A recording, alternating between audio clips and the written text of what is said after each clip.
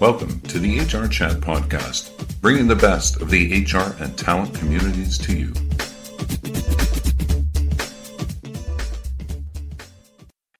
Welcome to another episode of the HR Chat Show. I'm your host today, Bill Banham, and in this HR Chat interview, I'm going to be speaking with Phil Wainwright, who's going to share what he's seen change in the HR SaaS space and talks about the massive shifts caused by adapting to today's new normal. Phil is a recognized authority on cloud computing as a writer, analyst, consultant, and speaker since 1998, when he launched his first online venture to chronicle the early years of the SaaS industry. His research and writing here focuses on advances in digital teamwork, people management, and business innovation. Phil lives in London with his family and has a BA in English from the University College London. He started working in the computer industry back in 1985, so he's going to have a lot of insights to share with us, I'm sure. What HR skills do you have to stay relevant? Join the Academy to Innovate HR to learn modern and relevant HR skills, all 100% online and self-paced. Visit aihr.com to find online training programs on popular topics like HR analytics, HR digital, learning and development, talent acquisition, and organizational development. Visit aihr.com and get the skills you need to hit your HR career goals. Phil, welcome to the show. Great to be here, Bill. Thanks for having me on. As someone with a long career in the space, firstly, how has SaaS available to HR pros evolved? In the first 10 years of that journey, there was very much a transition from the old software generation to the new software generation. And for a long time, there was a lot of debate whether people really were going to put business software into the cloud, whether it was safe to do that. And a lot of the old computer vendors really wanted to kind of stick with the software that they'd already developed. So the software as a service, as we called it, the SaaS industry, was really split between the cloud native breed and what I used to call the SOSaaS, the same old software as a service. And so that switch to cloud native, I think, took a long time to evolve, but now we've got incredibly sophisticated global cloud HCM suite vendors like companies like Workday, SAP SuccessFactors, quite a few others, and I think a lot less hesitance about taking HR and putting it in the cloud. And then the other thing I think that we've seen is the rise of mobile and being able to access software on mobile phones, being much more mobile in the way that enterprises operate, in the way that HR operates. And more recently, I think that's enabled much more of a best of breed approach rather than the old very cumbersome suites of the old days. So we've moved to being able to hook different capabilities together with APIs and being able to access functionality in a much more conversational way, often through messaging platforms like Slack, rather than actually having users go into the HR applications themselves. And I think that evolution is continuing. So it's been an enormous evolution, and one of the results of that proliferation of innovation in recent years, I think, is that there's been much more choice available to HR professionals, which can be confusing, but I think on the whole is a good thing. Okay, thank you very much. So you won't believe this, Phil. Ladies and gentlemen, before we started recording this, we had a little video chat, Phil and I. And you won't believe this, Phil, despite all my grey hair, I'm actually a millennial. Just one that hasn't aged very well. Do you think since millennials have moved into management levels and now we're seeing the Gen Zers, the Guardian calls them Centennials, also move into the workforce, this is now second nature. SaaS is second nature. What was until maybe 5 years ago still a big adoption effort is now the normal. Well, I think it's second nature for the people in their 20s and to a large extent in their 30s, but it's not second nature for the organisation. So I think this is one of the struggles that people have got, that you've got these kind of 20, 30-year-old processes that people are still trying to follow, and which people also, are being professionally educated that this is the way that HR and human capital management, people management is done, whereas actually the approach that the technology enables today is very different. And I think there's a lot of, the technology's there, but you're not, when you go cloud, you're not just changing the technology, you actually need to change the culture, the work processes as well. I like to switch up the pace in these interviews, Phil. So in 60 seconds or less, what's the best way to approach migrating HR to the cloud? Well, I think, first of all, as I just said, it's much more than just a technology swap. So look at it as an opportunity to really rethink your processes, to not just take the paper and make it digital, but just kind of eliminate everything that owes its existence to paper. Get rid of forms, go mobile, go conversational, and also engage business partners and make sure that they understand that you're making this move to make life easier for them, not just making it easy for HR. Blimey, Phil, I think that's about 45 seconds. Nice work. Oh, right. Okay. We're doing well here. So we're recording this interview in early June 2020. The last 3 months have been not like anything any of us have ever seen in our lifetimes. How has COVID-19 accelerated the adoption of technologies to manage talent and connect communities of employees? I.e., Phil, let's find some positives in what's been happening over the last few months.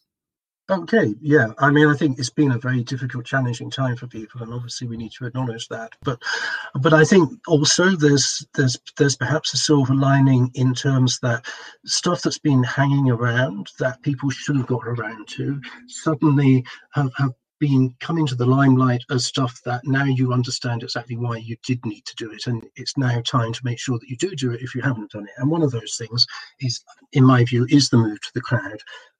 Organizations that already had moved their kind of most important applications to the cloud have had much less trouble switching to remote working than those that were still really insisting on everyone needing to come into the office to actually access the computing. And I think people have found that they've got much more flexibility in how they manage the workforce by using cloud applications. So I don't think that's going to go away, and I think that's a good thing. I think it's also been good for HR because it's really shone a spotlight on how vital the HR role is in providing flexible workforce management, in understanding where the talent is, and how to plug the gaps if you've got people suddenly that aren't available, but the work still needs to be done. And I think it also has tremendously, as I think all of us have been on the Zoom calls and whatever with family and friends as well as for work. I think the value of online chat and video for kind of just keeping everyone together and connected has been really important, and that has been a route to, I think, managing the well-being and the engagement with employees. And again, I think that's an area that's shown up the importance of HR in terms of, we're not just managing talent, we're actually managing people. These are human beings. They have they have needs that need to be that we need to be conscious of as organisations, and it's the HR function which I think is the focal point for making sure that the organisation is looking after its people and ensuring that they can do their best work even in very difficult circumstances. Okay, I'm going to switch you back up again in 60 seconds or less, Phil. What do HR organisations find most difficult about adjusting to the cloud, and are there particular industries or sectors that find it more difficult than others? I don't know, because perhaps some of them, maybe like government or third sector, have privacy concerns. Yeah, I think organizations that are very kind of process oriented, particularly if they've got compliance concerns, because I think when you move to the cloud, and you're adjusting to a much more fluid way of working. And as I said, take the opportunity to change your processes, but therefore, these might be processes that people have been doing for a long time and feel that they're perhaps immutable, but, they need to be reevaluated. So, one of the things about cloud computing is not just that your servers are looked after by somebody else, but also it means that everyone is so much more connected, and I think that's one of the crucial elements about it. So it enables, and I think this is a good thing, it enables the HR function to come out from behind the wall, as it were, and actually be much more available to business partners, to managers and employees, to help them with the issues that they've got, and much less tied up with back office administration, which can be either automated or it can be made self-service. And therefore you can have that much more connected, engaged relationship with the people that you're serving as HR and as people managers. But that, for many people, there's a comfort in that old model that gets taken away, and you have to learn new ways of providing the value that you provide. So I think that's one of the, it's a switch from being a service that sits behind a functional wall to become much more of a facilitator that's out there amongst people. And I think, well, I'll stop there because I think I'm running out of time, Bill. In terms of how talent management has changed in the digital era, what's been the impact of AI and automation on talent management processes? One of the elements of automation has been that it means that you can be much more engaged with people as people managers, and I think, because you're connected, you can also see the impact of what you're doing and maybe kind of make better improvements. So I think we see a big move, towards employee engagement and development as a continuous process rather than something that checks in with the HR function every 6 months or every year. And I think that's most visible in the area of learning, where learning, I think, very much through cloud methodologies has moved from being very classroom based to being kind of much more YouTube based, and people learn things in 60-minute YouTube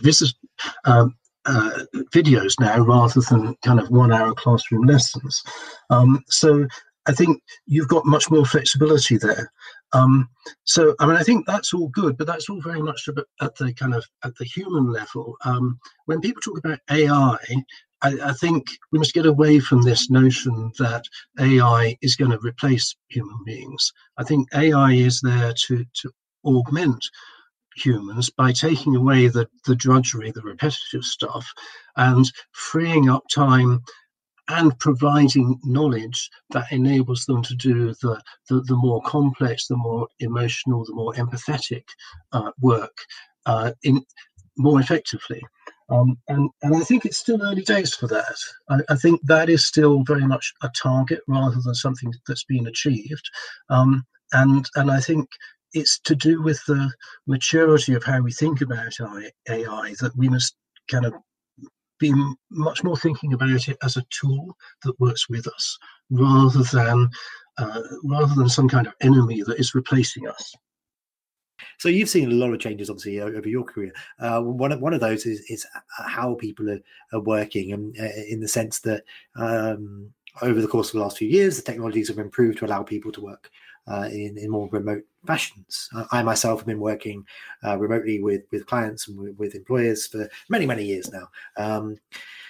Obviously, with everything that's happened as a result of COVID-19, remote working is the new normal.